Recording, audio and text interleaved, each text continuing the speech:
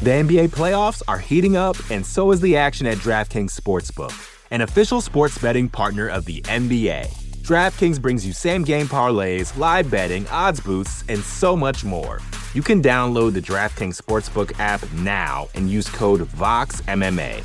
That's code VOXMMA for new customers to get $150 in bonus bets when you bet just $5. Only on DraftKings. The crown is yours.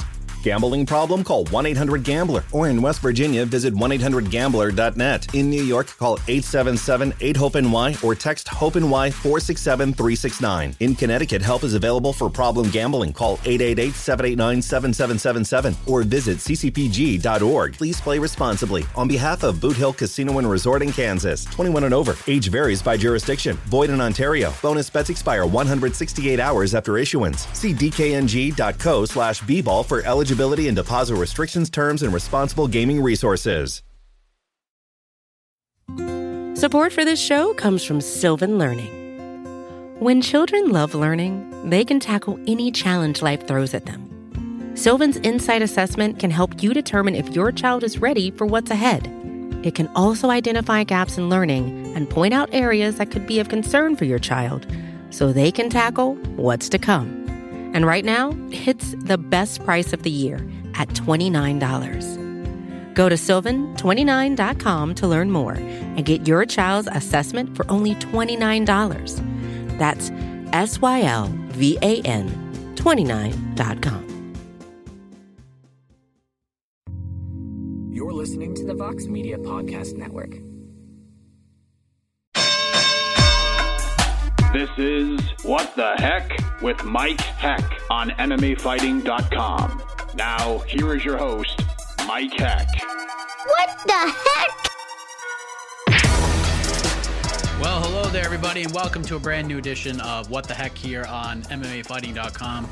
I am Mike Heck, and an insane stretch on Fight Island has come to an end for the UFC, and we're going to talk all things Fight Island on the show this week, as a matter of fact. Of course, it all ended with Dustin Poirier knocking out Conor McGregor in the main event of UFC 257 on Saturday, and so much has come out of that event since then. Of course, Michael Chandler had an amazing debut, and the question since UFC 257 has been, where does Dustin Poirier go from here? Where does Michael Chandler go from here? Do they fight each other? But Dustin Poirier seems to be sort of the main topic, and where his future lies after the biggest win in his career, and that includes the win over Max Holloway when he became the interim lightweight champion of the world. But a lot of people like the idea of Dustin Poirier fighting Michael Chandler. Some don't like that idea, as you may have seen at the post-fight press conference. Dustin Poirier, not a huge fan of that idea. Charles Oliveira is a popular name out there. Most feel he is the most deserving contender. And I saw a lot of people sort of compare resumes and made a big deal out of this whole conversation about why does Michael Chandler deserve a title shot over Charles Oliveira. Listen, if you have been watching the sport long enough, then you know this. But if you are a newer fan of this sport, this is a very important lesson you're about to learn. And it's been like this for 5 or 6 years now. The word deserves in MMA doesn't matter. You got to get rid of it. Strike that word from your vocabulary. Okay? It's about this. Okay? It's about what can draw the most money. To me, Chandler is a bigger draw than Charles Oliveira. He's not more deserving of a title shot. If we're looking at X's and O's and meritocracy, that is for damn sure. No offense to Michael Chandler, but the streak Charles Oliveira is on is insane. Just look at the guys he's beaten in this 8-fight stretch. The way he handled Tony Ferguson. The guy deserves a title shot. The problem is, if you go to your local grocery store and you line up 20 random people and you ask those 20 people who Michael Chandler is, and then you ask those same 20 people who Charles Oliveira is, more of those people are going to know who Michael Chandler is. It's just the way that it is. So it does suck for Charles Oliveira on that end, and he might be in a position where it's like, how many more fights do I have to win before I get a title shot? I mean, it took Max Holloway forever to get a title shot. It took Tony Ferguson forever to get a title shot. I mean, my goodness, the guy deserves it, but he's probably not going to get it.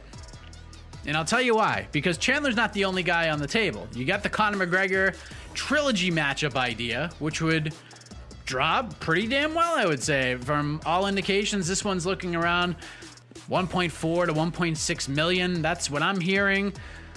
Nothing's official. It's hard. You can't really get those numbers because of the streaming platform. And I know a lot of people had a lot of issues with the streaming platform. We'll talk about that in a second. But so McGregor's there. Poirier has interest in fighting Nate Diaz. Nate obviously loves that idea as well. I've been following social media. Really, I wish I had an answer for you. Who the hell knows what's going to happen? What I do know, and I hope a lot of you will agree with me on this, the first thing the UFC needs to do before they make their next decision, Khabib Nurmagomedov has to officially vacate the title. And it sounds to me like he wants to vacate the title. Like, enough is enough. This guy is not coming back, okay? I'm not saying he's never coming back, but there was a part of me at the end of last year who thought maybe the UFC would work with his new promotion in some way. Maybe they partner up and they help Khabib if he comes back for one more fight. Maybe they can convince him on that end. It's just not happening. It's just not happening. Khabib Nurmagomedov is not defending that title again. He's just not. Will it ever happen? Maybe, but he is not fighting in 2021. That is for damn sure. So take the title off of Khabib. It's not a disrespect. And the man in October said, I'm done. I promised my mom I would never fight again. Let the guy go. And I know Dana White's argument is, well, who doesn't want to see Khabib fight? Of course, the man is in his prime. No one's touching that guy. No one's beating that guy.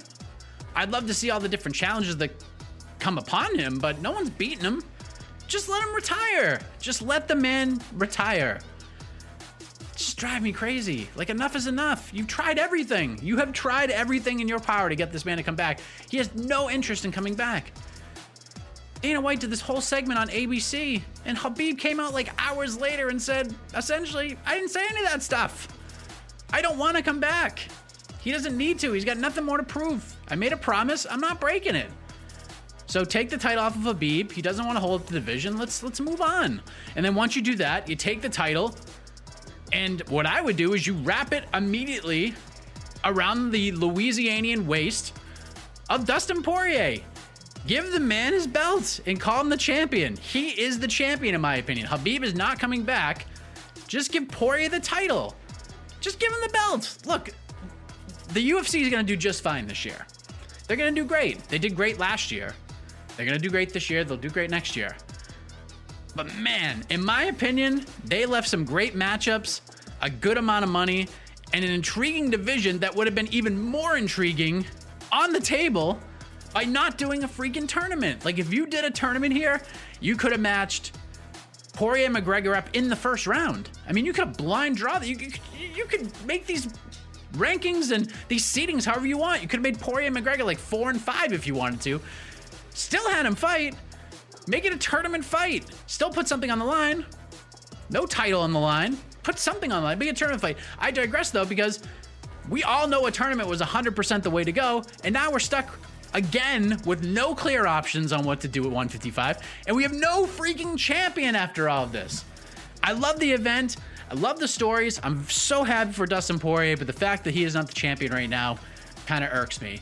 And we have no path to the title at this point. None. Because Poirier wants big fights. I mean, he wants to be the champion, but this is a prize fighting business. If he fights Conor or Nate, it's going to do better than a title fight with Chandler Oliveira. It just is. So I don't know what's going to happen. Just craziness. But I kind of ranted there. But listen, incredible night. Amazing win for Dustin Poirier. Amazing debut for Michael Chandler. Great win for Joanne Calderwood. Nice finish from Mahmoud Muradov. Marina Rodriguez did the damn thing against Amanda Ribas. It was a lot of fun for at least those who could actually watch it live.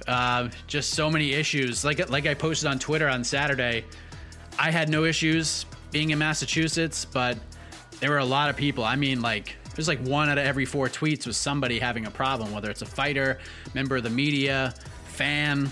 So many issues. ESPN is offering partial refunds to those who had issues. We can get all the info on that on MMAfighting.com. No UFC event this week. They are back February 6th. Pretty solid card headlined by Alistair Overeem versus Alexander Volkov. Corey Sandhagen versus Frankie Edgar in the co-main event. This is a really good card. Really fun fight night. Check it out. You'll see what I mean. Manel Kape's going to make his debut. There's a lot of fun fights going on. No doubt about that. All right, now this week's lineup, like we said, it's about Fight Island. I called this episode, you remember like the old UFCs? They had like headlines and titles. It was like UFC 67, Unbreakable. This is like What the Heck 43, Unsung Heroes of Fight Island, all right? This is the Unsung Heroes of the Trip edition. And 3 guests this week, all of them made moves, were very significant on Fight Island, and it's gonna wrap up with Ike Villanueva, one of the best knockouts of the entire week, one of the frontrunners for knockout of the year in 2021. I know there's only been 3 events, but he's right up there already. Got his first UFC win against Vinicius Moreira on that Wednesday card. Vicious KO. He did everything perfectly except win a performance bonus. But there's not much else the man could have done. A lot of people want to hear from the hard-working blue-collar worker from the Houston, Texas area, and that is what you'll get to wrap up the show this week. People have also been asking what my thoughts are on Alessio de Chirico's post-fight stance after he knocked out Joaquin Buckley at UFC Fight Island 7. It was the first card on the trip, the debut on ABC. It was a great night, great card, and an incredible performance from Alessio de Chirico. But he refused to do any media afterwards. He refused an interview with John Anik, refused his post-fight scrum. He said people, in essence, only want to talk with the winners. They don't want to speak with the losers. And people were talking about that. They were talking about it. He came in and out of the media room in 40 seconds after the win, and it did better than Max Holloway's scrum after he put on that masterclass against Calvin Kattar. Well, you're going to get the full story from the man himself. Alessio Manza de Chirico joins us for his first interview since the highlight reel win over Joaquin Buckley. Big underdog in that fight, very disrespected in the betting lines. He gets it done. He'll be on the show this week. But kicking us off, maybe the man, considering the spot he was in on that Wednesday card, he might have been the most underappreciated story of the entire week. Dominant win in a main event over a game opponent. Headliner. Excellent call out on the microphone after the win. One-sided win. Let's welcome back Michael Chiesa. All right, let us say hello to one of the big winners from the UFC's recent trip to Fight Island. A lot has happened since his big win in this crazy sport of ours, but let us welcome back Michael Chiesa, who earned a big win over Neil Magny in the main event of UFC Fight Island 8 this past Wednesday. Michael, good to see you, man. All equipped in the studio of yours, looking swell, my man. How are you? I'm good, man. It's good to be back in Spokane, and the wind's finally soaking in a little bit. And yeah, we're in the new studio right now, so should have some podcasts up and going soon. But yeah, I'm definitely enjoying the win. Excellent. So we're less than a week removed from this big win, but like I prefaced earlier, it was sort of sandwiched in between the debut on ABC, Max Holloway's incredible performance, and UFC 257, which there's so many storylines that came out of that card. You just fought in a main event. You beat a very tough guy. You had a great call out afterward, but maybe it's just me, Mike. I feel like the win is flying under the radar with everything that has happened. Like, how does this sort of post-fight aftermath compare to some of your other wins in the past? I'm not too worried about being sandwiched in between 2 big fights. It doesn't bother me at all. You know what I mean? It just feels good to be in the win column. It feels good to log 4 fights in a row. And it was an honor to be a part of the whole week experience. You can't expect, even if I had like a knockout performance or like maybe I had a fight like Max Holloway's, it's not going to overshadow the main event that we just had at UFC 257. So I'm a realist. It's all good, but I'm very proud of myself. This is like the first fight in my whole career that I've came back and felt like a really strong sense of pride to just pushing through the 5 rounds against a game opponent. I'm proud of myself this time around. So there's a lot to work on, but it was a good experience all in all. So let's kind of talk about the build to the fight, because first off, the face-off, the final face-off between you guys was great. Like, you and Neil sort of like mean mugged each other in the friendliest way possible, and then you guys like broke kayfabe, so to speak, and started laughing. It was all respect. And when we spoke before the fight, you were just happy to share the octagon with somebody that you respected so much, and it seemed like that trend continued throughout fight week. Is that sort of fair to say? Yeah, definitely. I mean, Neil's just an all-around good guy. I kind of made a post about him. We did a little jersey swap, and he's an Army veteran. He's a father. He's a fierce competitor. and I have a tremendous amount of respect for him. So everything was good all fight week. Like we'd run into each other, we'd get a good laugh or something. But when you get locked in an octagon with Neil Magny, it's not going to be all fun and games. He's there to scrap. So it was all fun before and after the fight. But once the octagon door closes, like we got after it. So he's a solid dude, great competitor, and I'm sure he's going to bounce back just fine. You came out with a hot start. You dominated the first 2 rounds. You had him on his back for most of it. You had the grappling control. You were just weighing on top of him. You made him work. He made you work as well. But 3rd round, he came out much more aggressive. We saw sort of those glimpses of the Neil Magny everybody expected to see in the fight, but you seemed extremely ready for that. What was the beginning of that 3rd round like for you? I just assumed at some point that, he was going to get into an advantageous position just because he's tough, he's durable, and he comes on stronger as the fight goes. And I've gone back and watched the fight a couple times. I still don't feel like he won the round. I feel like I pitched darn near a shutout. In the fight, it felt like I lost the 4th. It didn't feel like I lost the 3rd round. The 4th round was the one I thought that might have got away from me, but you just got to expect that from a guy like him. He's look at what he's done against guys like Hector Lombard. He got darn near lost a 10-7 round, and he came back and won. So you got to assume that he's going to take control at some point, and you just can't settle. I knew that if I didn't settle into any bad positions, I knew it wouldn't really be an issue. So, when he took my back, I was able to just kind of maintain posture, get to my feet, use the fence to get up. But yeah, when I go back and watch the fight, I still don't feel like I lost that round, but it's not a big deal if you lose 1 round in a 5-round fight. I won 4, so that's all that matters. Yeah, I thought you won the 3rd round as well. All 3 judges disagreed with both of us, but it is what it is. I was looking at the numbers earlier this morning. There's a lot of staggering numbers in regards to this fight, but one that really stuck out to me, you held Neil Magny to 12 significant strikes through 5 rounds. 12, man. And for a guy with the pace and the volume he brings, that is an insane number, man. Did you even know that? I did not. I haven't really gone through and sifted through all the post-fight articles or the stats and whatnot, but that is pretty crazy. And the thing is, Mike, going into this fight, with it being a 5-round fight and getting the short notice spot for the main event, we didn't really plan on wrestling that soon. We kind of were like, I'm going to feel him out on the feet a little bit. I'm going to use my striking. And as the fight goes on and progresses, I'll push for more takedowns. And, if there's one thing I'm good at, I'm good at creating collisions. Like people in the broadcast, they're saying, why I don't get why he's clinching up with him. And it's like, I force you to clinch with me. That you can't get away from it. I have a niche for being able to form these collisions and get into the positions that I like. But getting that first takedown early, I think I kind of went back into that mode of just like pushing for takedowns. And it is crazy that I held him to only 12 significant strikes, and I got to sprinkle a little bit of my striking there as well. So it felt good, man. It felt good. That main event, just getting that weight off my shoulders and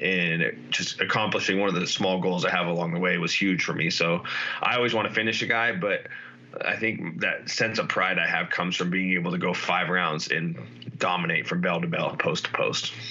It was a great performance. You mentioned in your post-fight scrum, like how tired you were down the stretch, and Rick Little, your head coach, got you all fired up for that 5th round. He just knows you so well to know exactly what to say to you and when to say it.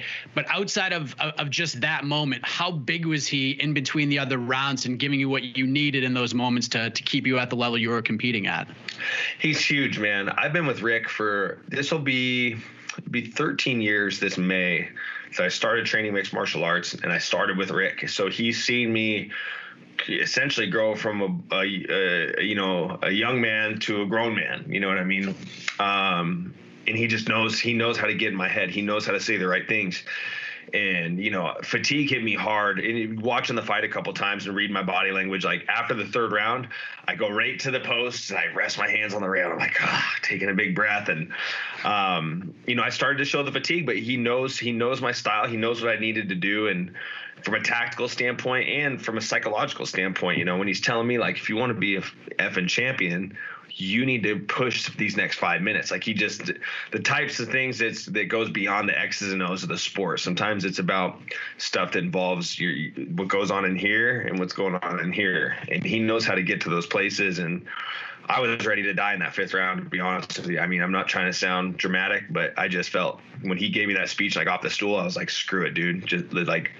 just go till you fall. Like, what's there to lose at this point, you know? So I knew if I didn't, you know, I didn't think Neil would finish me, but a 10-8 round, you know, that makes it a dead tie and all that work for nothing. So he knew what to say and he said it right. And that's why he's my head coach. That's why he's the man.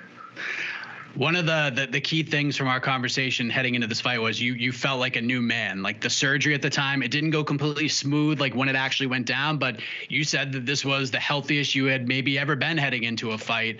And, you know, especially being on two good legs, which is a little bit different for you. So A, how much did you notice that in the fight? Like, was it something you noticed right away? And B, how much has that affected like the post-fight recovery process?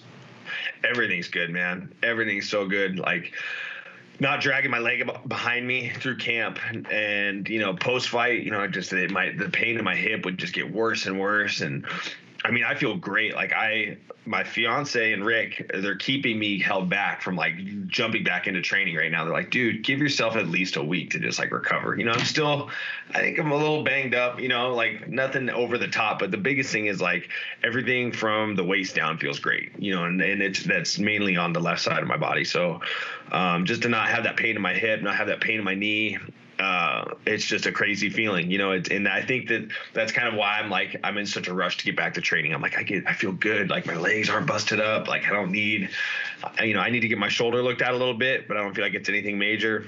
A couple stitches in my eye, but outside of that, I mean, structurally I'm still good. And, you know, I'm excited for this year. I'm not going to rush. I'm not going to rush anything. You know, I don't want to fight any earlier than July. There's some big fights that need to play out. You know, so we'll see what happens. But just as of now, I'll get back to training after Wednesday. But, you know, I'm going to try to keep myself. I'm going to try to chill out a little bit, enjoy this good feeling. Was there like a certain point in the fight where you're just like, this feels nice, like not having to drag that leg? This is great. It was before the fight, honestly. It was like during the warm up. I'm like, gosh, I just feel good. Like I've never. So Sam Cecilia was in my corner as well. And after the fight got done, I'm like, man, I just can't explain to you like how good I felt in there. I felt good warming up. Everything felt right. I felt happy. I remember when they're greasing me up, I just remember thinking in my head, I'm like, I love this so much. And I forgot for a year, you know, it was a tough year and I had a long break from the sport. And he's like, you need to go home and write down how that felt to remind yourself down the road, you know, because it was just such a special event for me. Everything felt right. And it was surreal, man. I love this sport so much. It's insane, you know, especially when Neil says things. And I know it's just, you know, the pre-fight jabs, you know, but it's like I want to make him want to stick to commentating or whatever it was. It's like, dude, there's nothing I love more in the world than being a competitor. I love competing. I love getting under the bright lights and laying it on the line. This is who I am. This is what I do, and this is what I love. So it was a very special experience for me, and I'm glad that I feel good mentally and physically. You get the win. You get the microphone. You call Colby out. It was short and sweet. Election's over. Shtick is up. Let's go. And you said in your scrum that this thing was off the cuff. You shot from the hip, and you know, you've called them up before, but was there like a part of you, because you always have like a name ready. You're not a trash talker, but you always have a name ready. Was there a part of you that always knew like Colby would be the guy? Because yeah, you had done it before, but why do you think if it was off the cuff that you got to that point to fire that second shot in that moment? I don't know. I think it just jumped in my head. You know what I mean? My manager had said something to me. He's like, who are you going to call out after the fight? I think you should call for Colby with the election being done. And this was like at the very beginning when I got to Fight Island. And I was like, nah, man, I'm not even thinking about that. And I put zero thought into it. I just wanted to be focused on Neil. He's just a guy, like, you cannot give him any space. You know what I mean? If I have one lapse in mental focus on him, you know, he might stack that could snowball into something really big. So I just maintained my focus on him. And maybe it's because it was DC, because, you know, last time I had the mic with DC, I did it. I don't know. It just felt right. You know what I mean? And I know it's a tough fight for me. I know, you know, I see what people say, and I know the reality of it is there's a good chance that man can beat me. But how am I going to try to become a world champion if I'm not trying to fight the best guys? You know what I mean? Every underdog has to be an underdog. You know what I mean? It's like, how am I'm not going to be a favorite in all my fights. I wasn't even a favorite in this fight. Everybody's supposed to beat me. I feel like every time I fight, I'm an underdog. So it's like, whatever. Like, I'd rather fight the best guys, lay it on the line to get to my goal. So, I aimed big for that one. I thought it was pretty good. Short and sweet, very concise. So we'll see what happens, man. If he gets the Masvidal fight, that's all fine and dandy. But like I said, I'm not fighting any earlier than July. Big fights in the division. We'll see how they shake out, and we'll go from there. Yeah, I remember the first time he called him out, people are just like, and there's some people who just like poo-poo every idea anyways, like no matter what it is or how brilliant it is, they find something wrong with it. I feel like this time around, a lot of people liked this call out. They liked the idea. They feel if the UFC can't get this fight with Colby and Masvidal going, they're down for it. Like, have you noticed a more positive response this time around? Yeah, definitely a positive response. And that's good to. It's positive amongst the fans and amongst the media. I'm very happy about that. You know what I mean? It's not that everybody is saying positive things like, oh, I'm going to win. They're just like, wow, I like that match. Like that's a fight that makes sense at this point. And I feel like it makes sense. If the Masvidal fight doesn't get done, like who else is there for him to fight? Usman and Burns are booked. Everyone else is booked. And there's me. You know what I mean? Maybe they do him and Wonder Boy. Who knows? I don't know. But all I know is it felt right. And there's like a little storyline in the sense that he wrestled at Oregon State and one of his coaches was Kevin Roberts. And when I wrestled in high school, I never went to college for wrestling. I wasn't even that good in high school, but my head coach was Dusty Roberts, Kevin's brother. So there's just this kind of like, there's like a Northwest connection in a sense. And it would get the wrestling community between Washington and Oregon very invested. And you know how much I'm all about the wrestling community, man. I think it would make some waves. See let's find out who the toughest guy in the Northwest is. Let's find out who the toughest welterweight in the Pacific Northwest is. So we'll see what happens. Yeah. I mean, people dig that idea. The other popular choices that I've seen, I host a matchmaking podcast, so people throw ideas at us all the time. So Wonder Boy's a popular one. Damian Maia being his final opponent is a popular one. So, not as big as Colby, but is there something to like with both of those options, I guess? With Wonder Boy, yes. Not with Damian. I'm not going to be a part of somebody's swan song, man. That's just not how it's going to work. You know what I mean? Not to mention, I'm on a 4-fight win streak right now. I'm surging.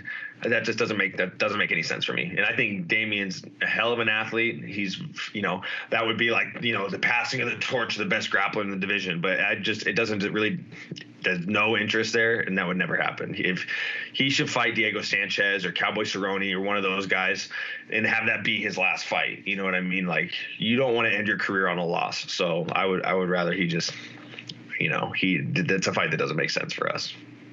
It makes, good answer. Good answer. It's not, I'm not trying to be disrespectful, but it's like, I've already fought the guys that are kind of like, the old guard. I've been there, you know what I mean? And I don't need to go back there. I just fought a contender. I fought a guy that's the second all-time wins leader at welterweight. It's time for me to go to the top of the heap. It's time for me to get a shot at the top of the mountain. I earned it. I deserved it. 4 fights in a row, 4 tough wins. Like, I'm looking at a top 5 guy, and that's it. You and Wonder Boy for the NMF title. That sounds like a lot of fun. He's such a good guy, and he's a hell of a fighter. That would be a fun fight for sure. And if the Colby fight falls through, then may the nicest mother effer win. There you go. We're hang on to that quote, because I have a feeling we might need that one. Well, I do want to get your thoughts on a few things, Mike, if you don't mind, sir. I got to talk to you about Dustin Poirier and that massive win over Conor McGregor. Everyone else looked at this fight in a very similar way. If it ends quick, it's a Conor night. If we play the long game, it's a Poirier night. You told me it will be either a KO of the year for Conor or Poirier would win the fight of the year. What we got was a KO of the year contender from Dustin Poirier in just over 7 minutes into the fight. So what did you think of that performance? How did you react to it as you were watching it? Man, I love Dustin Poirier. Such a good guy, such a good man, good ambassador for the sport. And, it's easy to get sold and caught into the hype. This is Conor McGregor we're talking about. This guy has done some phenomenal things in the octagon. He's had some stellar performances. His career has basically been one big highlight reel. But the best prediction that I heard out of anybody was Bilal Muhammad. Bilal Muhammad freaking hit the nail on the head. Like, give that guy some credit. That guy nailed it. Like, Poirier's more hungry. This guy has been active. He's been fighting the toughest fights. Conor's last fight before this one, no disrespect to my guy Cowboy Cerrone, but he, 0-4 in his last few fights, and it's not. That was a very favorable matchup for Conor, and I think it's easy to get caught in the hype. You know what I mean? So I'm very, very happy for Dustin Poirier. He deserves it. And, on that note, it's good that, I have a jacket that I'd signed that I'm auctioning off at the Good Fight Foundation.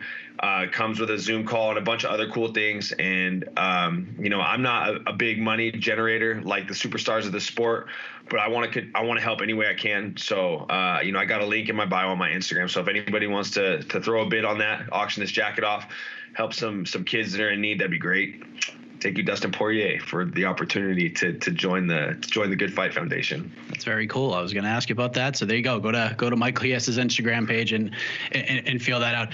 From like an analytics perspective, people are talking about the leg kicks Poirier was landing, and they were ferocious, and they were a huge difference in that second round. I don't know about you. I wanted to get your take on this because you know way more than I do. I thought that takedown in the first round was the biggest point of that fight.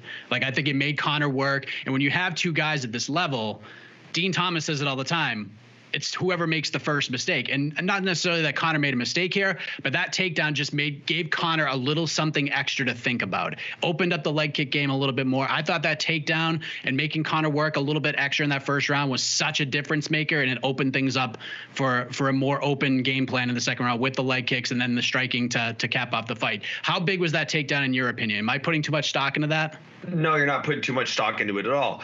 What Dustin Poirier did very good was got Conor thinking about everything going on from the waist down. The leg kicks, the takedown. It opened up it made Conor start to focus his hands from here to here. And Conor's on the shell guy, but just as an emphasis, his hands are coming from here down here. He's starting to try to catch the leg kick. And that's one thing that's when something's starting to work, is when they're getting to a point where they can't check it and they're starting to reach for it. And that opens up the headshots a lot more. I think one thing that Dustin did very well was he timed Conor threw a few lazy punches, threw a few lazy jabs. Dustin did a very good job pulling and countering and just firing off of Conor's shots.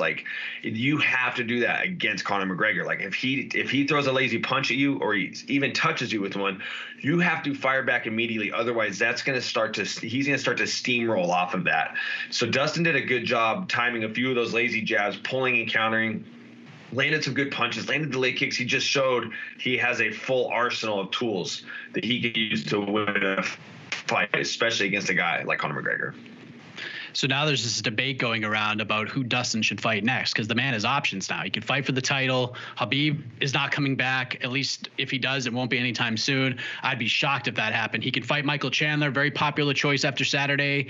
And, there's a lot of support around Charles Oliveira getting that title shot, even though deserving really means anything in the sport in this day and age, which is unfortunate. But Poirier likes a third fight with McGregor. He likes the Oliveira idea. He also likes the Nate Diaz idea. And if you've been following the social media scene over the last 48 hours or so, Nate likes that idea as well. So what do you want to see from a fight fan perspective? What do you think we will see here? I would like to see Nate versus Dustin, but that doesn't make any sense at all. That would be a slap in the face to some of the guys that are coming off wins. And when it comes to the title picture, sometimes that gets overlooked. We've seen Yoel Romero get title shots off losses and things of that sort. But I think you got to keep the ball rolling with the trilogy. I think you got to do Dustin and Conor. You can't risk Conor going out. If it was up to me, I'd go Nate Diaz versus Poirier, and then I would go Gaethje versus Conor. But then you're always going to have the Nate Diaz trilogy with Conor. That's going to be there for life. That fight was at a totally separate weight class. So it doesn't matter how their careers go. You can make that happen at any point, but you can't guarantee that Conor beats another contender. You know what I mean? He has great skills, but this is a very tough division. So I think that don't risk losing the option for this Dustin Poirier Conor McGregor trilogy. I think you make that one next, and then you do Chandler and Oliveira, and then you do Hooker Nate Diaz. I think that's what makes the most sense. Or you go Conor McGregor versus Paul Felder. That's just my take. And that there's something there. You know what I mean? I think there's something there, and there's been some jabs. There could be some good pre-fight buildup, and it would be funny to hear Bruce Buffer say Paul the German Dragon Felder if he actually stuck to that. Oh my God. Louder reaction from you on Saturday. Poirier's win, Chandler's win, or Juliana Pena's win? Juliana Pena, man. Julie Pena all day. Yeah, man. That's my girl. She looked good. She's had a tough road in the UFC, man. She's fought some hitters. She's beat a lot of hitters, and she said it best. Like she's winning these fights, and she just makes one tactical error, and it's costed her against Valentina, and it cost her against Duran Durandamine. But who's left for Amanda? You know what I mean? There really is nobody left.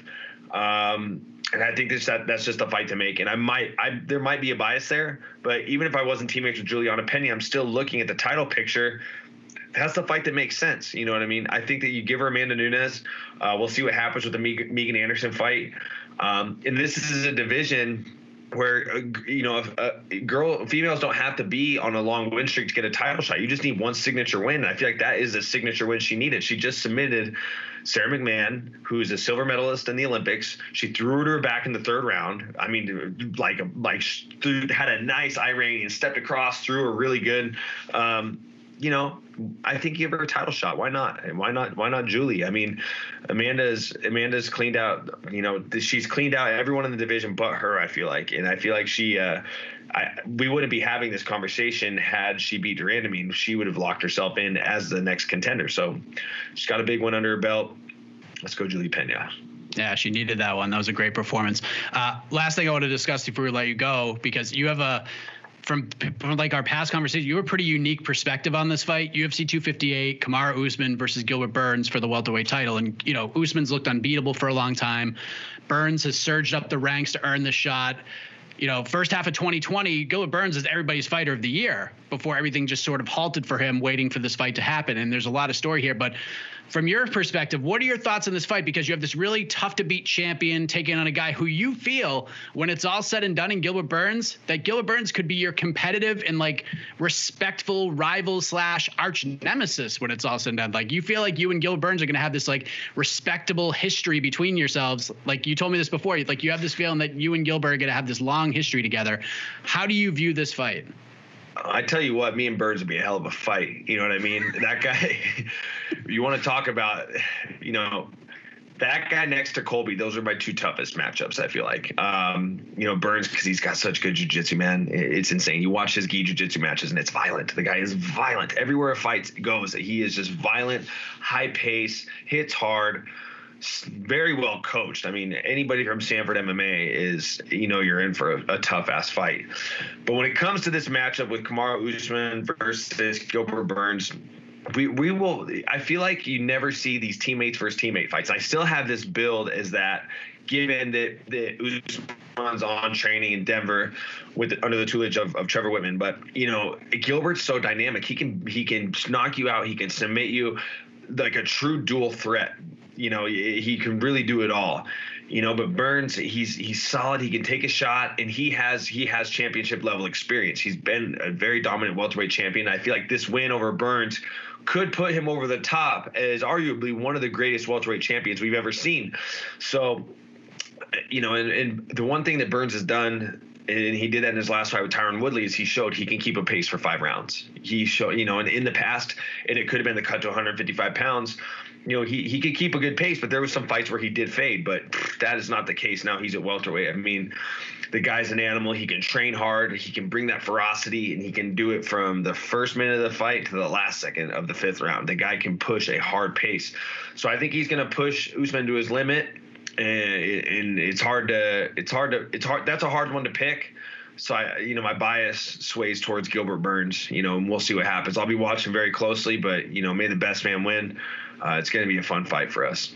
I agree. You are the man, Mike. I could talk to you about fist fighting all day long, my man. It's you know what? I'm just going to do this. You called out Colby. You shot your shot. Someday, and I'm not just buttering you up, I want to see a world, Mr. Chiesa, where it's the Mike and Mike MMA podcast. Like, forget DC and Helpani, forget those guys over at ESPN. Someday in the future, you and I are going to share a studio together and talk fist fighting for like an hour a week. I just have a feeling that's one of my career goals, Mike. I feel like you and I get a little vibe going on here. But listen, thank you for the time as always. Congratulations on the win. Next fight should be a big one for you, and I'm excited to see how this plays out, my man. Awesome, Mike. I agree with you. Mike and Mike's show sounds great, and thank you for having me on as always, brother. It was good to talk to you. The NBA playoffs are heating up, and so is the action at DraftKings Sportsbook, an official sports betting partner of the NBA. DraftKings brings you same-game parlays, live betting, odds boosts, and so much more. Don't miss out as the NBA postseason winds down. And new customers to DraftKings can bet $5 to get $150 in bonus bets instantly. You can download the DraftKings Sportsbook app now and use code VOXMMA. That's code VOXMMA for new customers to get $150 in bonus bets when you bet just $5. Only on DraftKings. The crown is yours. Gambling problem? Call 1-800-GAMBLER. Or in West Virginia, visit 1-800-GAMBLER.net. In New York, call 877-8-HOPE-NY or text HOPE-NY 467-369. In Connecticut, help is available for problem gambling. Call 888-789-7777 or visit ccpg.org. Please play responsibly. On behalf of Boot Hill Casino and Resort in Kansas, 21 and over. Age varies by jurisdiction. Void in Ontario. Bonus bets expire 168 hours after issuance. See dkng.co/bball for eligibility and deposit restrictions, terms, and responsible gaming resources. Support for this show comes from Sylvan Learning. As a parent, you want your child to have every opportunity, but giving them the tools they need to tackle every challenge, that takes a team. Now more than ever, educational support tailored exactly to what your child needs can make all the difference. That's why parents have trusted Sylvan Learning for 45 years as the ultimate teammate in their child's educational journey, instilling in them a love for learning and a passion for reaching the next level. And Sylvan's Insight Assessment can identify gaps in learning and areas that could be of concern for your child. It's a 360-degree view into your child's learning that you can't find anywhere else, and helps ensure that your child didn't miss something in school that might put them at a disadvantage in the future. And right now, it's the best price of the year at $29. Go to sylvan29.com to learn more and get your child's assessment for only $29. That's SYLVAN 29.com. Great performance from Michael Chiesa. Great insight as well. The guy just gets it. He's such a great analyst too. Like, I'm so glad that the UFC gave him an opportunity to get on the desk and start talking about these fights. I've been talking to Mike Chiesa about fights for years. Like, a lot of our interviews in the past, pre-MMA fighting, were just about talking about fights. The guy's so good, and he's just super smart when it comes to the sport. He's in line for a big fight after his win over Neil Magny, and some very interesting thoughts on the lightweight title picture or the lightweight picture in general. He thinks the UFC should just go back or that they will go with the Poirier-McGregor trilogy fight. And that could very well happen. John Kavanaugh did an interview with ESPN. That's what Conor wants. He wants to fight Dustin Poirier, third fight for the vacant lightweight title. Very possible that happens. We'll see. But great stuff from Michael Chiesa. Interested to see who they pair him up with next after that win over Neil Magny. Now let's move ahead. First interview since his win on Fight Island against Joaquin Buckley. And I mean, literally, this is his first interview. This includes being in the octagon with John Anik. This includes being in the back with the media after that win in Abu Dhabi. Let us hear from Alessio Di Chirico right now on What the Heck. All right, let us welcome one of the big winners from UFC Fight Island 7. He knocked out Joaquin Buckley in the first round on the promotion's debut on ABC. Happy to have Alessio Di Chirico on the program. Alessio, how are you, sir? Very good, guys. Hi, everybody. It's great to have you here. So we are about 5 days removed from the big win. You came in losing your last 3 fights, snapped that streak in a big way. How does it all feel a few days later after the finish? It is finally some quiet. I had finally quiet and peace that I deserve. There you go. Were you not feeling the quiet and peace heading into the fight? Mi ha detto se sentivo la... Emozionante, cioè ti sentivi in pace prima? No, absolutely not. Absolutely, I wasn't in quiet and peace. There was a storm inside my head. So, but now it's everything okay. So basically, after you finish the fight, you land the kick, and the fight is ended. Was it like a big weight lifted off of your shoulders? Un peso tolto dalle tue spalle. Absolutely. At the end of the fight, I was like drained. No, all the adrenaline went out, and I feel like lost. you know what I mean? Yeah, it's just, I mean, was there just like a lot of pressure on you? I mean, I know you did some interviews. You and I had spoken, somewhat not like this, but we had a sort of a texting conversation on Instagram. Were you feeling a lot of pressure heading into that fight? Absolutely, yes.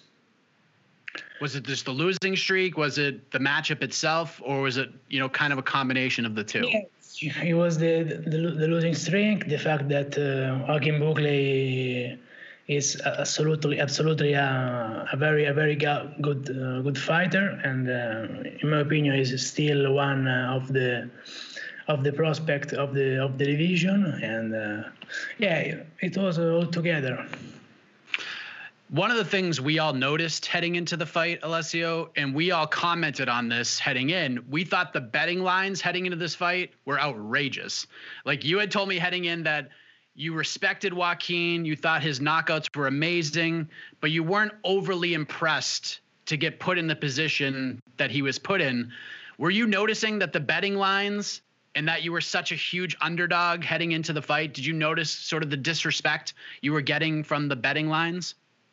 Ti sei sentito offeso dal fatto che le scommesse ti davano ampiamente perdente? About betting? No, absolutely. I don't feel like disrespect. No, I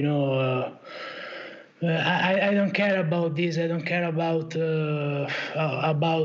comment on social media. No, I only listen in my coach, my staff, my very good friend. So I don't feel like this about that. Did you, in a way, I mean, it was obviously draining to you being put in such a high pressure position, knowing you had to win the matchup itself. In a weird way, do you almost prefer it that way because you performed so well under all of that pressure? Yeah, my mental coach said that Alessio, you have to stay on high pressure to perform at the best, and he also invite me to do how much interview I can, how much social media stories to post, because he think that I am like a performer. And I want to be humble, but he say this, and I do my best under pressure. The head kick was absolutely beautiful. It was timed perfectly, and just like that, the fight was over. Was that something that you and your team saw in preparation? Like, did you guys know that the opening would be there for that kick? I don't remember it, my friend. I still don't remember. It was absolutely instant. You don't remember? Yeah, no. The best thing I do in fighting, I don't remember it. Have you gone back and watched it? I assume you've watched it, right? Yeah. A lot. I think that the head kick landed because of the precedent to leg kick. No? How many times have you watched it? 2? I remember 2. Was it amazing, like watching it back? Yeah. Oh, man. So how long have you been working with the mental coach? You mentioned, obviously, that was a very important aspect heading into this fight, but how long have you been working with this mental coach? It's kind of a year right now. 1 year. 1 year. Seemed to have has it made a big difference, you think? Yeah, absolutely. It take out the best from me. So the win was great. It was memorable, but a lot of people were talking about what happened after the fight, because John Anik goes to give you an interview and you essentially said, you know what? I'm very happy with the win, but then you ultimately declined the interview. And then when you're with the media, probably about 20 minutes later, same thing. You were happy, but you declined to continue on. And the reason was... You didn't listen that I called John Ariel. That was the word. That was the worst stuff ever. Is that so? Did you actually think it was that just a mistake, or did you actually think that was Ariel? Just a mistake. I know that Ariel is not working for them. But after the way, I almost cried. It was I was drained. I was fully emotionally involved. Then after the fight. Yeah. So yes, after the fight, I declined the interview. It was a choice that I made at least two fights before this fight. That there's something in my mind. There is now like an attitude, in this business that if you win, you are the best person, the best athlete in the world, and if you lose, you are trash. No, you know what I mean. And I think that this is going to change absolutely for us, for fighters. I know that if a fighter got knocked out, he can't interview. I know, but if the decision go on the points in the case of a close decision, I think a fighter would have the opportunity, to speak, to be interviewed. Yeah, and I think that was sort of where a lot of people were coming from. And let me just say this: if someone had reached out to me like right now and said, "Hey, Mike, will you interview Joaquin?" I would 100% talk to Joaquin and get his thoughts on it, because I understand where you're coming from. But, to ask a guy who just got knocked out to do an interview, it's tough, and you understand that. So I get what you're saying. Even I actually spoke with Uriah Hall the other day, top 10 guy in your division. He loved what you did. He thought that was like the best thing in the world. So I'm curious, after everything, a few days later, if you could go back and do it over again, would you do it the same way? Absolutely. Yes. Absolutely. You would do it again? So I'm wondering, since we're talking right now, why did you decide to have this conversation? Were you ready to talk now at this point? Because you had declined the other interviews. What sort of made you want to speak today? Yeah, because I didn't say I won't be cleared. No, I don't start make things clear. I want to make things clear, and I want to explain what I have to say, and also I have sent my message. That's what I want to do. I liked it. It got a lot of attention. I think like on our YouTube page, I think your 40-second scrum of you sitting with the media did like 5 times better than Max Holloway's scrum, if you can believe that. Yeah. But the performance of Max Holloway was a piece of art, in my opinion. So yes, I am happy about this, but. I want to say that I absolutely don't want to disrespect journalists. Absolutely, I don't want to disrespect your job. I only want to send this message to try to change things and for fighters and make it just a little bit better. Yeah, I agree. I actually agree with that stance 100%. And absolutely, it didn't was a polemic against UFC. Absolutely. Wait, can you say that one more time? It didn't was something kind of polemic against the UFC. Okay. Yeah. Because Dana White was asked about that at the press conference, and he actually said that he went back to congratulate you for the win, and then he said that you and your team basically like mean mugged him, and you just stared right through him in essence. Like, is that true? Like, what happened there? As I said, I was full drained after the fight. I almost did not recognize him, and so I asked him sorry to him, to Mick Maynard, and it was a crazy reaction after the win. One of my favorite things about the interview that we did before the fight was when I asked you what your message was to the fans and people out there who were doubting you heading into the fight. Your answer was, they will be new fans of mine on Saturday night. So did that happen? Like, have you noticed a lot of new people following you on social media? Absolutely, yes, it was. It was. In my social media, how many people add me? Like 20,000 people. Yeah. That's my son. I'm sorry. Eh? It's okay. 20,000 new people? Yes. Wow, that's crazy. Is that like shocking to you? Yeah, I didn't expect. Maybe it was also for ABC. Oh yeah, that's true as well. So I see your son back there. How much has your son motivated you to help? I mean, you've been trained, and obviously when you become a parent, I'm a parent. I have a 7-year-old son, so I understand how that can change us and motivate us in different ways. So how much has, your son motivated you? Absolutely, it's my son, my family. On March will born another son. And family is something that I always want in my life, and is the only important thing, only important stuff to fight. No? And it changed completely my mind as a fighter. No? At the start, you fight for passion because you love it.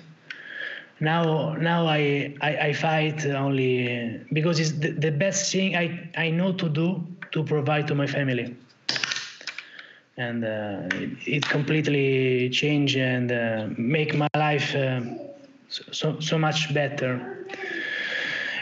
People are afraid to get a son, no? But I think that athlete life, no, have a diet, training, go sleep early. It's enough to compare with a father life. You understand, no? So. Oh, I definitely understand. I mean, I'm not a fighter, but I understand where you're coming from. It's a full-time job, right? Yeah, it's a full-time job, but it's a good training to be athlete, to be father, no? So it did not change my routine. So as I do the same stuff, and but give me so much motivation, so much reason to fight. That's great, and I understand where you're coming from 100%. Can I ask you about Kevin Holland? Because when we spoke, you said that you watched the fight with Kevin Holland and Buckley. You said you needed to watch that to learn some tendencies, but you thought Joaquin Buckley, was better than that clown known as Kevin Holland, and you fought Kevin as well. Can you talk about why you feel that way about Kevin? Like, why do you feel he's a clown? Yeah, because his words are empty. He's an empty. He only do for show. No, everything he do is only for show. He's all involved in this game created by Conor McGregor about the respect, about hate, about show. No, something I don't like. I will never like in this business. And I don't want to trash talk with Kevin Holland. I respect him as an athlete, but I think that Buckley accept his fight like 6 or 7 days short notice. So he wasn't ready to fight him. And I think that Kevin, I don't know. I don't know him, because if you know really a person, I think that you always can find something good, in a person. But for everything he do in the octagon with me, before the fight, in a podcast, after the fight, I don't like him. I don't like him. I will be very, very grateful for fight him. To fight him again. Eat him again. He's about to fight Derek Brunson on March 20th. How do you see that fight playing out? It's confirmed. Okay, perfect. I think I will train, and in the case something go wrong, I will do the best to take this fight. Okay. This and all the fight of Kevin Holland. So if something happens to that fight on March 20th, you're ready to step in and take a spot here. Yes. Who do you think wins that fight? Do you think Brunson wins or Holland wins?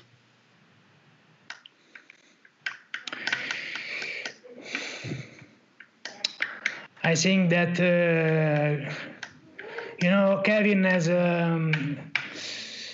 has an attitude speaking during the fight that he can influence the judge. He can influence the judge. So it is possible that Kevin take it in the points. As far as you go, of course, you want to be ready for that fight if something were to happen. But let's just say everything goes the way it's planned to go. When would you like to return? Like, you were only in there for a little over 2 minutes. Do you want to get back in there relatively soon, or do you want to take some time because you were so drained after the build up to this fight? No, I am ready for fight again. Now I take a week for vacation and to don't think about the future. But man, I have 2 sons. I have to pay the rent. No? So let's work. Let's get you back in there, right? Yeah. But you want to wait till probably like after, before the birth of your second child, or after? Do you want to try to wait till after? Yeah, I prefer. It's okay also before. I think I can accept also, and he is expected to born in the end of March. So till 20 March, I think I can accept the fight. So. But. Nice. Last thing before we let you go. Go ahead. My babysitter, so I can leave my wife with her, no? And I'm pretty sure that at 3 a.m. I can do everything for her.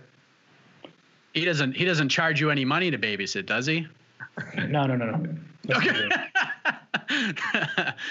Last thing, man. I work for free. I work for free with his son.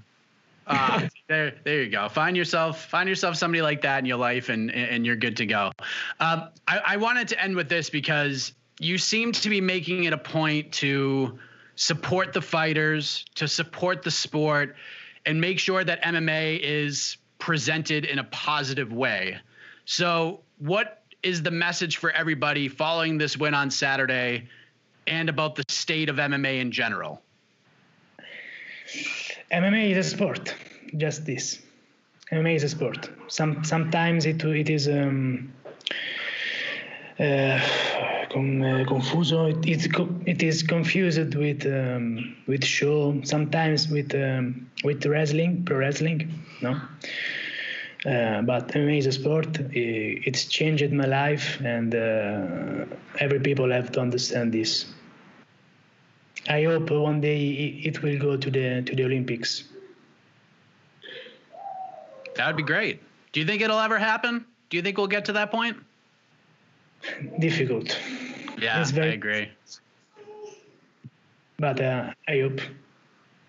Yeah, that would be something else. But Alessio, congratulations on the win. Really impressive stuff.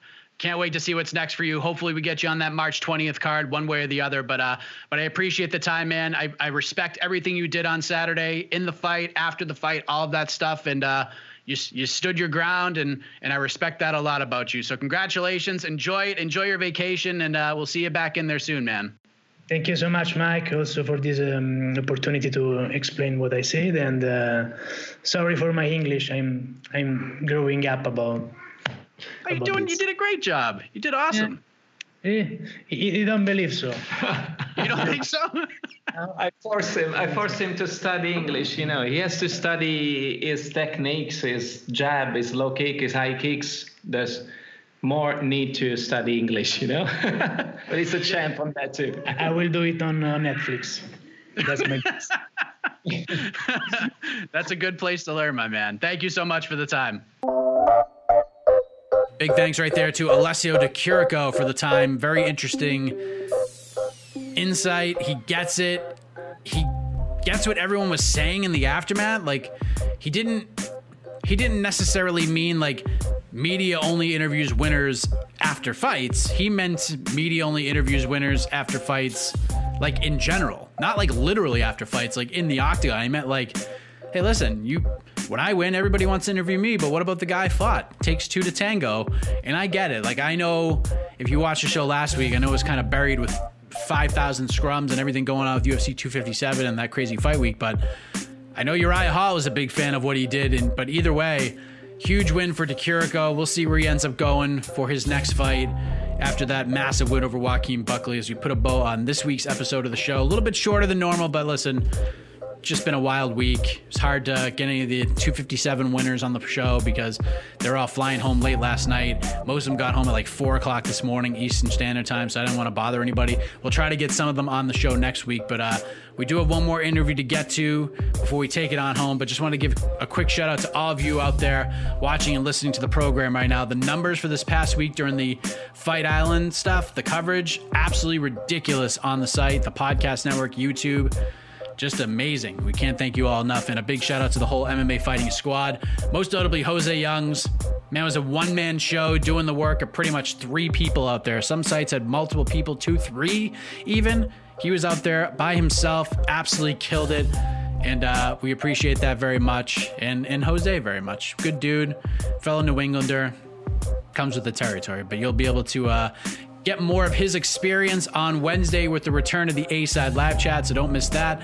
But with that said, thanks for watching. Big thank you to Casey Lyon on the production, Jose and Alex Savis on the graphics. And as always, have a heck of a week, everybody. We're going to wrap things up with my chat with another big winner in Abu Dhabi. Let us chat with the Hurricane himself. All right, Hurricane Ike is joining us. It landed in Abu Dhabi and it is back in the United States. Huge win this past Wednesday. Knocks out Vinicius Moreira in the second round. Main card spot. First UFC win. Life is good in Texas for Ike Villanueva. How are you, sir? Oh, man, I'm doing good, man. Great to be back home, especially after that big win. So it's been around 5 days as we record from the big finish, and first octagon win in 3 tries. It happens in Abu Dhabi. What does it all feel like less than a week later? Oh man, it's still unbelievable, man. Because that's 13 years of hard work that I put into that night, and man, I'm still soaking it all in. I mean, everybody still called me, congratulated me. Man, I'm just very thankful I had the opportunity to perform out there, and it was a wonderful time. So, quick story. I'm watching the fight on Wednesday, and you're getting introduced, and I noticed immediately that you are in incredible shape, man. Like, I actually sent the great Ed Cap a message on Facebook, and I was like, dude, I got to get on that Ike Villanueva diet. The dude looks unbelievable. Like, you looked like this peak athletic Ike. Like, you looked like a different guy, man. Like, is that accurate? Did you feel different? Did you do something different? Yeah, I trusted the diet, man. Thankfully, Trifecta, Eat to Evolve, they took care of me this whole training camp, and I was just real disciplined this camp, and it showed and it paid off, man. That's something as a fighter, we tend to cheat a little bit on those little diets, but I stuck to it this time, and man, it really showed this camp. Is that like the best you probably like looked and felt physically heading into a fight, you think? Oh, yes, sir. No doubt. Thankfully, going forward, my job, my goal is to keep on, continue with the diet and keep on trying to get better. But yeah, that was the best I ever looked. I was excited. What was the weight cut like for you? Like, how much did you have to cut to get to 205? Oh, I tell you what, this is probably the easiest cut I had. I said we actually made a video on my Instagram of, just making fun of the weight cut. It was so easy. It took 30 minutes, like 2 15-minute sessions, just cutting down in the hot tub. That was it. It was like, man, Abu Dhabi, thankfully Trifecta just took care of us with the meals. And so I just stuck to that, eating that. I was eating 4 times a day, the Trifecta meals. And then Abu Dhabi, which was amazing because I was full, but I was still cutting the weight. It was amazing. There you go. You're like a spokesperson for Trifecta right now. It really works, ladies and gentlemen. Yes, sir. So in this pandemic era, since the UFC has come back, you have fought in Jacksonville, you fought in Las Vegas at the Apex, and now you fought in Abu Dhabi. Pretty short list of fighters who have done all 3 of those things in this short amount of time, but a lot was riding on this one. What was the whole experience like for you in Abu Dhabi, especially with so much at stake in this fight? Man, just the experience. I mean, the W Hotel, 5-star for a reason, man. That was an amazing hotel. Too bad we were in, it was like a prison. We were in quarantine the whole time. But it was still, man, the whole staff was amazing. The UFC staff was amazing. But like I said, man, this fight, it was another Game 7.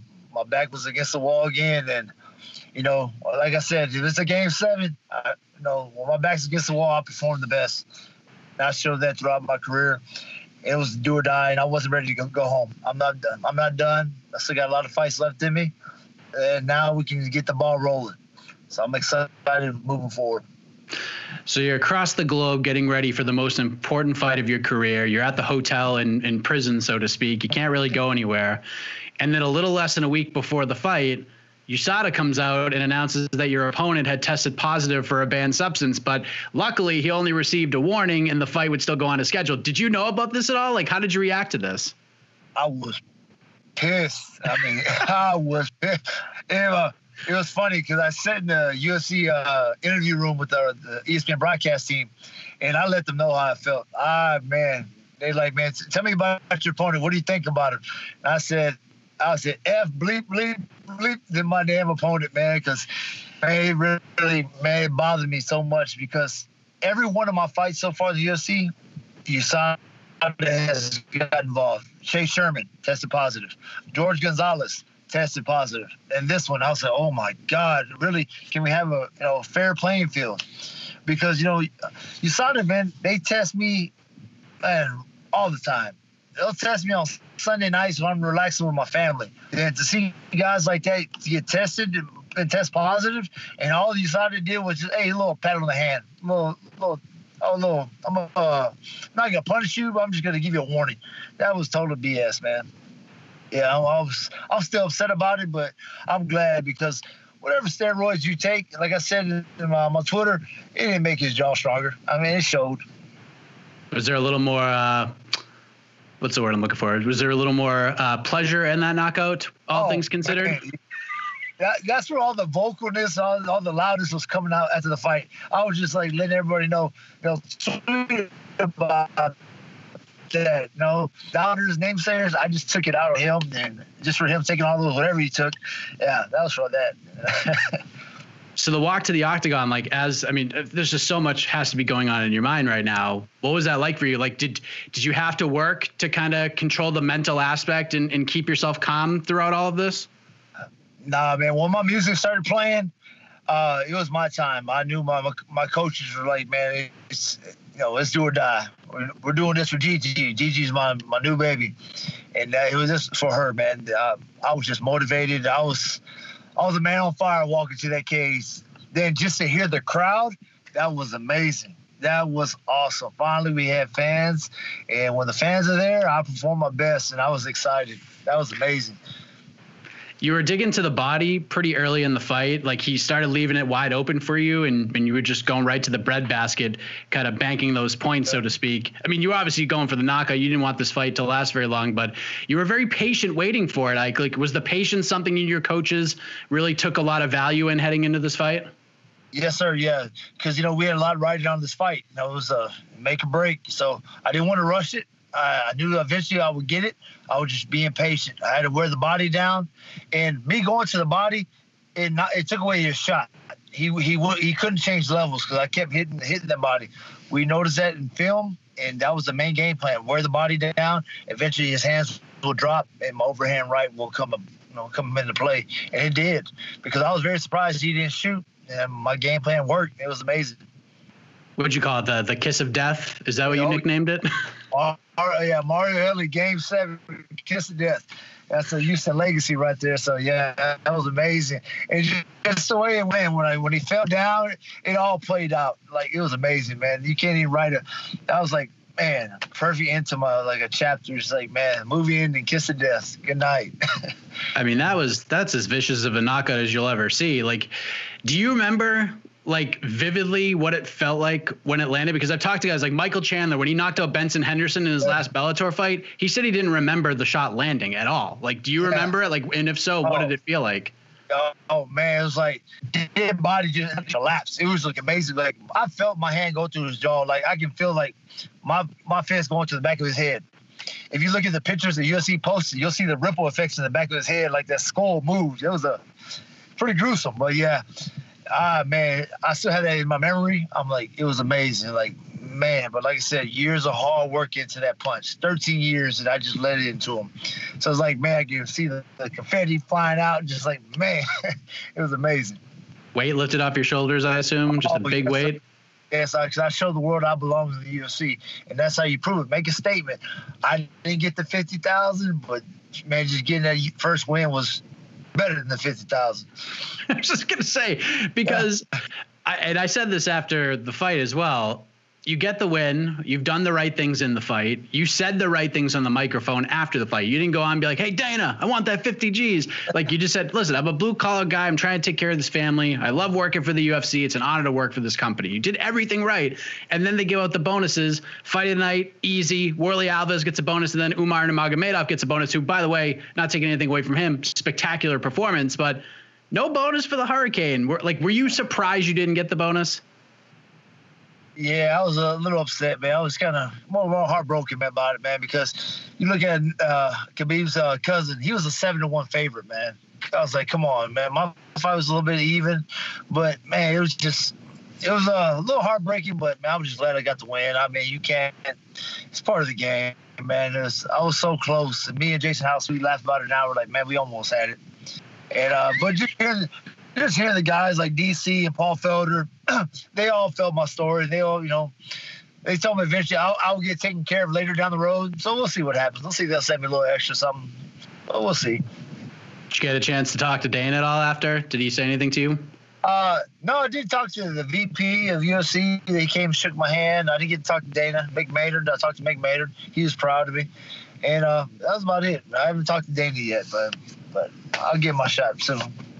So the win's bigger than the bonus, but I'm sure just getting home, you mentioned Gigi, getting home to your family, your new baby girl, coming home with the victory, that's got to be worth more than any bonus could ever pay you, right? Yes, sir, man. It was amazing coming back home, seeing my family. Everybody was so happy for me. It was amazing, man. It was just, being able to come back home and, like, just seeing my kids and seeing my wife, it was amazing. And just especially my sons, making them proud. And, all the years of hard work I sacrificed, missing time with them, finally paid off. And hey, I made Sports Center top 10. Yes. Badass. I was the number top 3. That was forget I didn't get the bonus, but just being able to have my kids say, Dad, you were on Sports Center top 10. That was amazing, man. Their friends loved it. My family loved it. My teammates, it was amazing. That's amazing, man. I thought it was great. You said in your interview with DC, you were like, listen, this is great, but I'll be back to work on Monday. And it looks like you get your work shirt on. It's Monday night to record, back to work. And I know you and I have talked about this before, but so many people have been asking me over the last few days. For those who don't know, what do you do for work outside of fighting? I work for Hunting Subsea. I'm a CNC machinist. And just something, I follow my dad's footsteps. So I'm great, man. I'm on the highest level of being a machinist as you can get, and I've been doing it for so long. I refuse to give it up because I follow my dad's footsteps. And I just my dad boxed growing up. That's how I follow. I'll continue to follow my dad's footsteps and what he got. I feel it's like I'm just following his legacy. I would never give it up, and I'll continue to fight. Working and fighting kind of makes me a hungrier fighter, and that's why I would never give it up, man. I'm very thankful to have the Hunting family support me.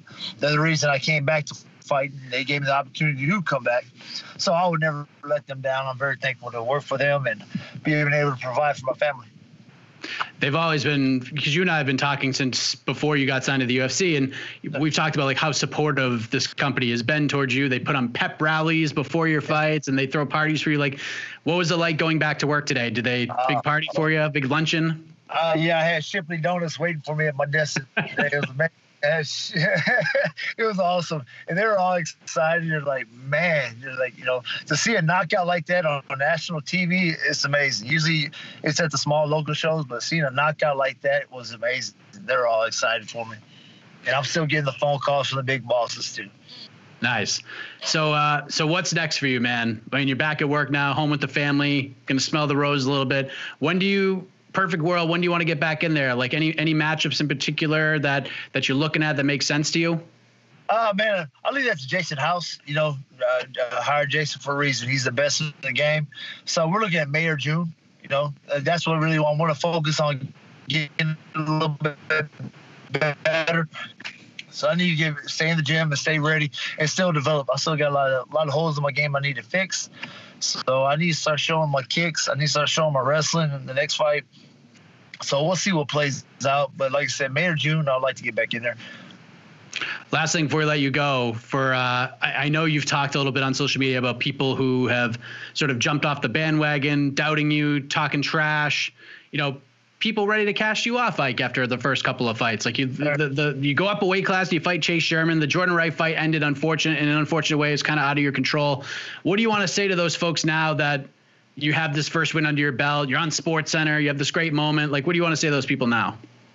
Man, like I said, you see them in the interview. They said I'll never make it. Look at me now. Look what I did. Now I tell them, tweet about that. Tweet about my blue collar mentality. I just had the greatest knockout Wednesday night, and the blue collar mentality. Me, I come back and I show up to work. You work my shift. There's no cheating in the game. I had no shortcuts to the UFC. Hard work. And that's all I know is hard work. So all those doubters, tweet about me now. What can you say? The negativity, all that they said before. I read all the tweets. Tweet about that. And Bloody Elbow, they talk bad about me.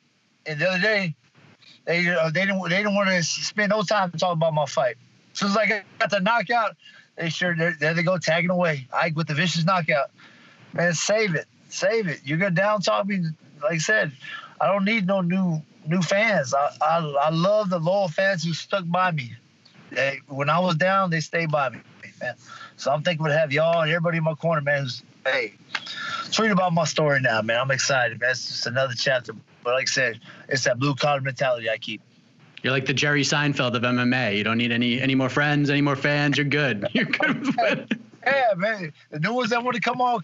But like I said, man, stay by me, man. There you go. Listen, man, I'm super happy for you. Like I said, and people know by now, you and I, we've been doing this for a little while now, since the Fury FC days. Now we're in the UFC getting wins. Very happy for you. Great story. And you made it back to work. You're a man of your word as always. So I appreciate the time. Congratulations on the win. And looking forward to seeing you hopefully in May or June, sir. Yes, sir. Thank you, man. Appreciate your time. Thank you, bud. You're listening to the Vox Media Podcast Network.